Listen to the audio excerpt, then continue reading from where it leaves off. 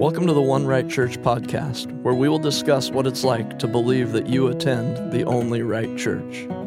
My name is Mark Shaw, and I spent the first 45 years of my life in the Followers of Christ Church in Oregon City, believing I was in the one right church. Our hope is that by simply sharing our story, that we would urge people to look to the Bible for answers instead of their religious traditions. We want to encourage people to trust in Jesus for their salvation and not in attending the one right church. Let's get started. Hi, Scott. How you doing, Mark? Good. Happy New Year. Yeah, it is. 2024. It's hard to believe. I thought we would, I got a question actually from someone, and their question reminded me of having the same question at one point, and it made me think of a parable that we read, but the question was basically, how do I know who is my brother? How do I know who is not? How do I know? And I couldn't think of a direct answer to that specific question in the Bible, but it made me think of who is my neighbor that you read in the Good Samaritan. And I'll tell you, for me, that might sound odd to you because those are two different things, right? And a neighbor would be the same? Yeah. It is odd. It is. Or I should say, you're odd for thinking that. Right. No, I'm just kidding. Yes. But it really, for a lot of my life, that was the same, because when you're in a place where we've talked about everything outside being the world, all of our definitions kind of mix together. So basically both those definitions mix together for inside, outside. Yeah. Brothers are inside, non-brothers are outside. Exactly. Neighbors are inside, non-neighbors are outside. Exactly. Okay. Yeah. And a little example of that, we've lived in the same place for, 14 years now. Okay. And last summer, I met some of my neighbors for the first time. Like, I just did not. Okay. Because growing up, you just didn't do that. We didn't associate with neighbors even unless they went to our church, Oh. So you mean people on your block? Yeah. You just met for the first time? I just met them for the first time. Partly because you changed your definition of who is a neighbor. Yeah. Interesting. Yeah, okay. Exactly. So it was, it's just something that we just have ingrained in our minds, I guess, or we're just brought up thinking that we have to make this clarification and we have to know who is our brother, who is our neighbor, and we have to determine that. And why? Do you mind me asking why? I think, looking back on it now, I think it was to justify myself. I think it was that when you do read to do good unto all people, or to love one another, to love your neighbor as yourself, is hard to do when you're taught to not really even associate with your neighbors. So in order to be able to do that, in order to love your neighbor as yourself, you have to change the definition of neighbor. Narrow the definition in some respect. Yeah, okay. Narrow it. So I just thought, I remember reading the parable of the Good Samaritan in Luke 10 for the first time after coming to faith, and it was just another one of those parables where I could clearly see for the first time that I was not the good guy in this parable, you might say. I was the guy asking this question, who is my neighbor? Yeah, well, fair enough. And on the other hand, he picks religious professionals, priests and Levites, right, as the bad guys too. So yeah. I feel your pain. Yeah.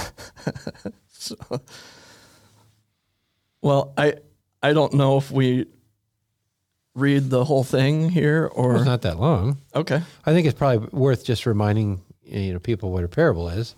Right. And it just tells stories, and he speaks in parables so that he can reveal things about the kingdom of heaven, things about himself, things about the world to those who have ears to hear, and hide them from people who don't have ears to hear. Right. And so that's what this is. In some respect, it's a story that it's pretty clear.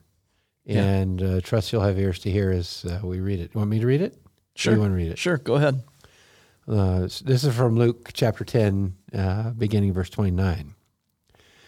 And it begins verse 29, which is, of course, I'm really good this way, after verse 28. Right. Because the preceding verses have to do with what we call the great commandment.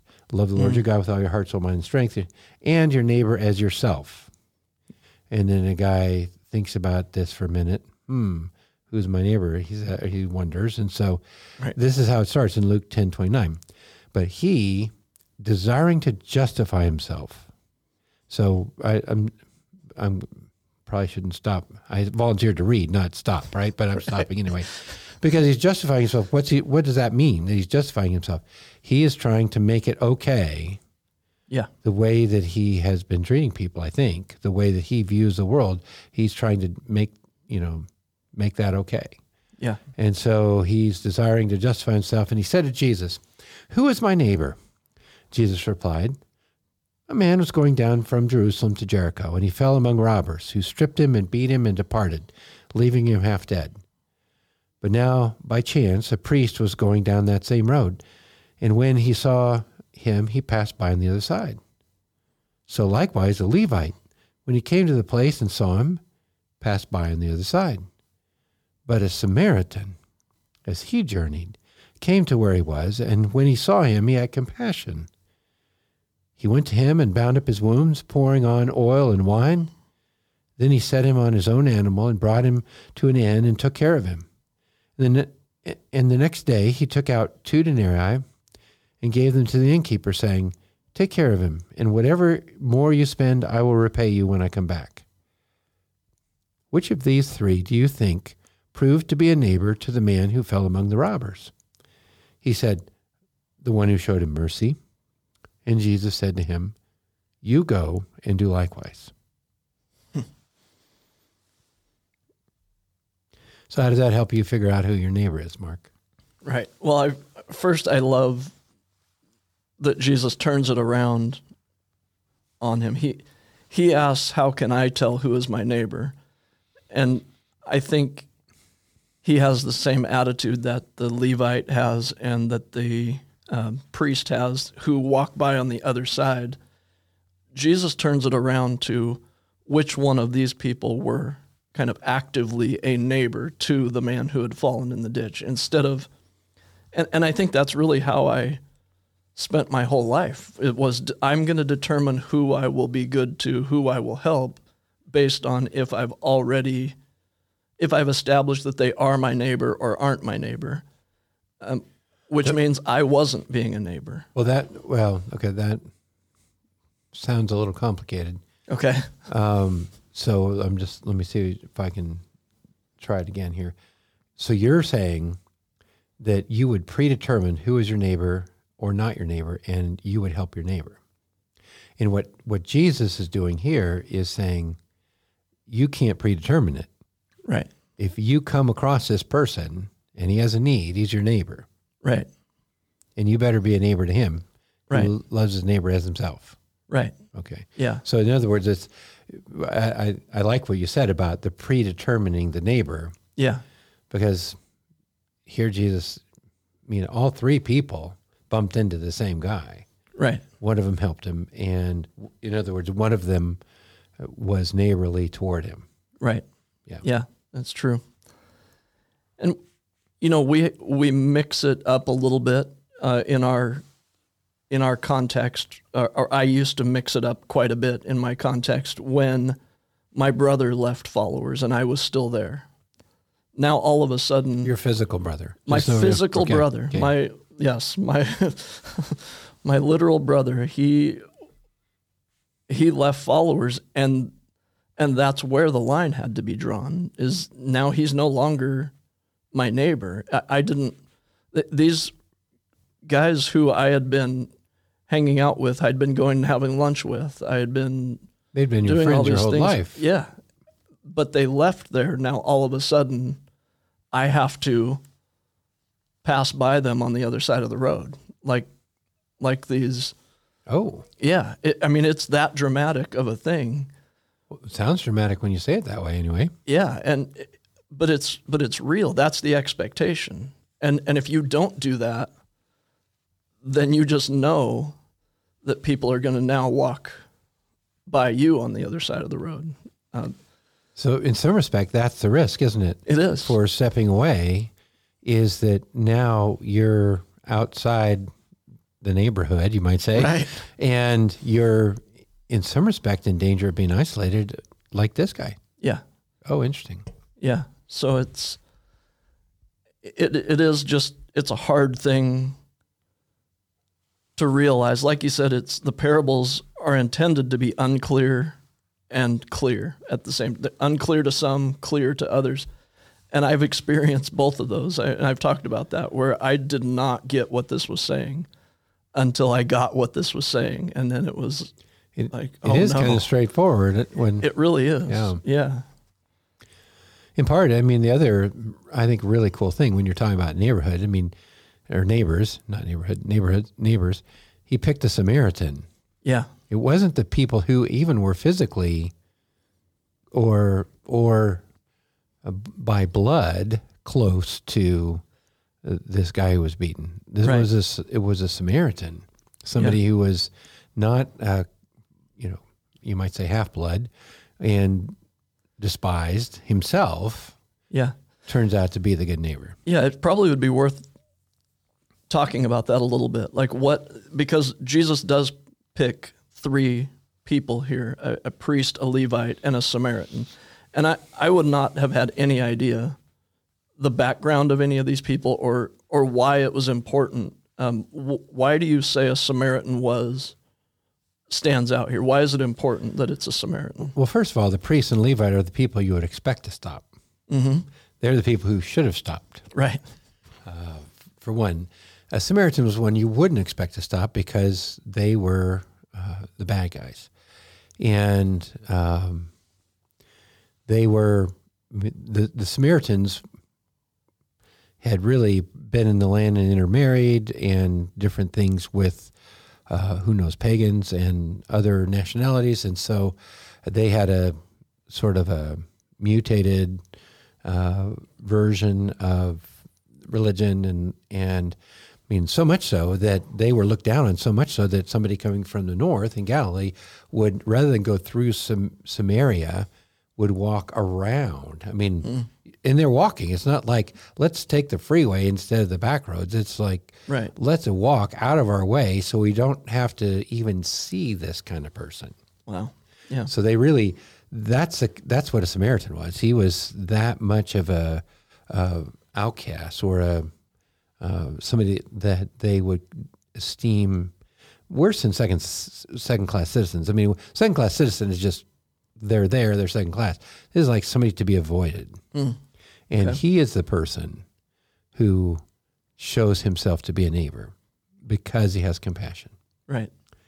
And so, Jesus, that's what the story hinges on, is this outsider proving to be a neighbor when the insiders are the ones who walked by. Right. Yeah, that's good.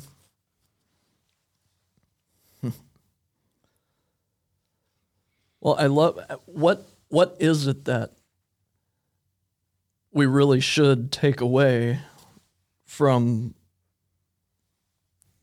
this parable when he's saying, when his question is, who is my neighbor?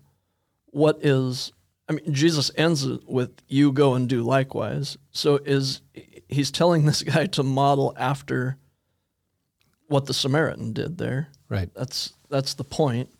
But he's fighting against this thought. I think he's saying to him, you would someone asking this question, who is my neighbor, would be the one who walks around on the other side of the road. Well, if you're looking to walk around, Yeah, you're missing the point. exactly. If you're looking to avoid being neighborly with anybody, Yeah, you're missing the point.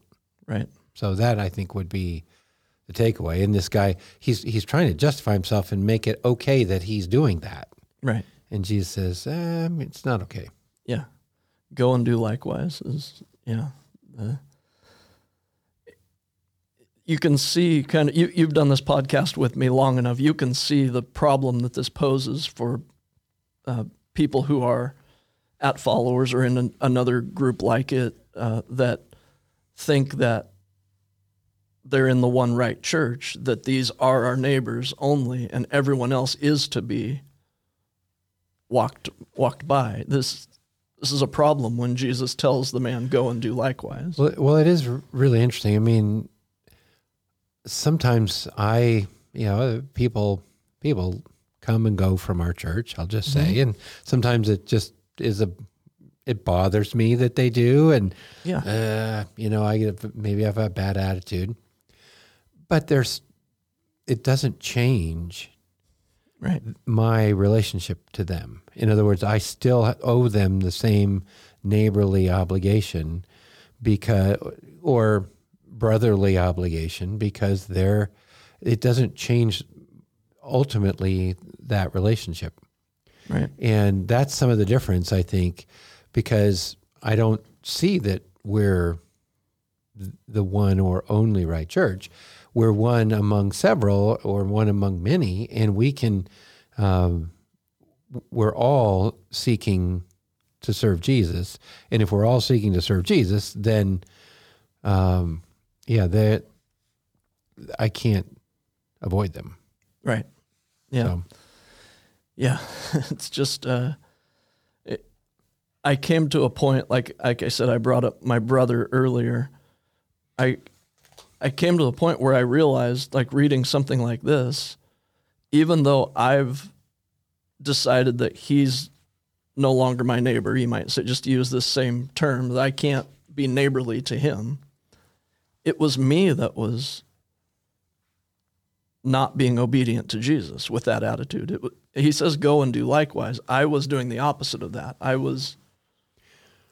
just used it as an excuse, and it was always their fault too. Like you left, you decided. It's like saying, well, you decided, of course you fell among the robbers, and this is what happened to you. This is what happens if you leave, and so I'm going to walk on the other side of the road and think that that's okay, when Jesus is clearly saying, go and help him, Right. Go. And so it's just interesting. I know that there are people out there now struggling with the way they're expected to treat people who are not going there anymore. Well, it does strike me that the inside-outside line is a lot darker than it needs to be. Yeah. And that the inside-outside line is there in part because I think of a fear of what's on the outside of that line. Yeah. And the other thing about that line, I think, is what does that line stand for? What draws the line where it is? Because the line appears to be drawn by attendance or by participation in the One Right Church. And if you participate, you're on the inside of the line. If you don't participate, you're on the outside of the line.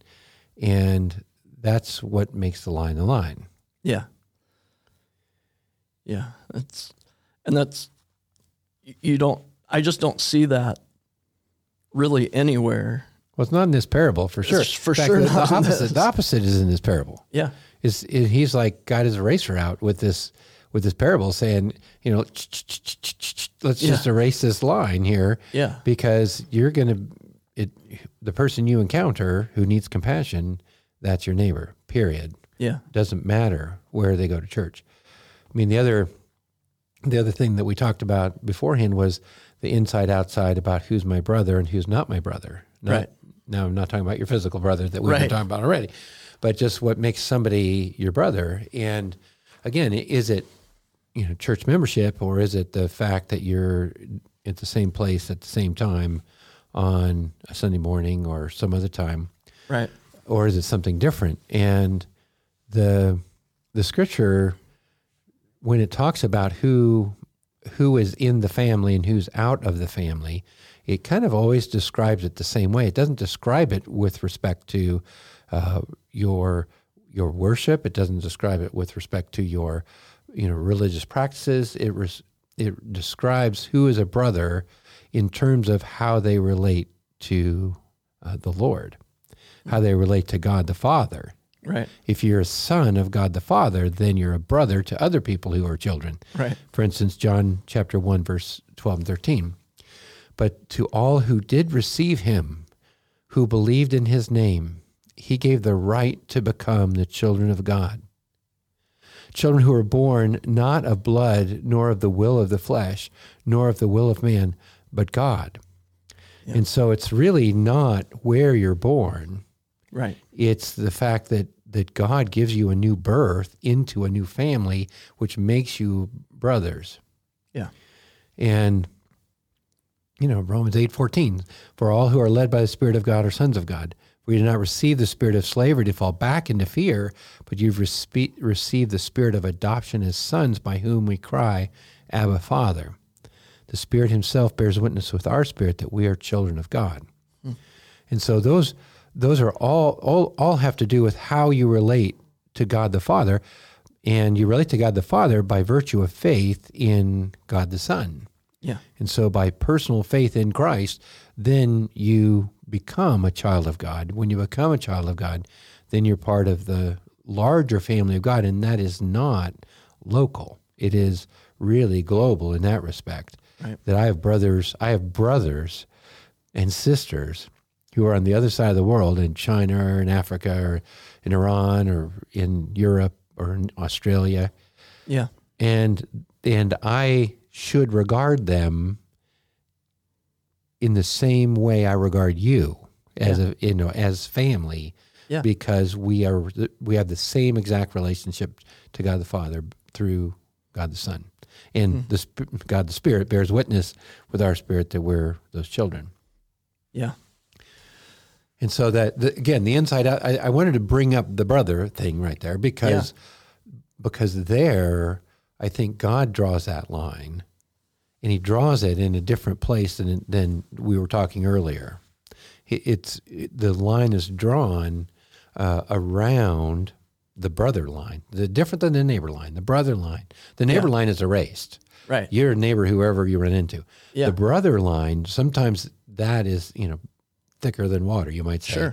Sure. But the brother line is drawn around those who have personal faith in Jesus, or saving faith in Jesus. Those who've been born into his family by faith. Those people are family. Those people are brothers. Yeah. And that, again, is a line that is, or a circle, you might say, it's a lot bigger than any one local church. Sure. Yeah.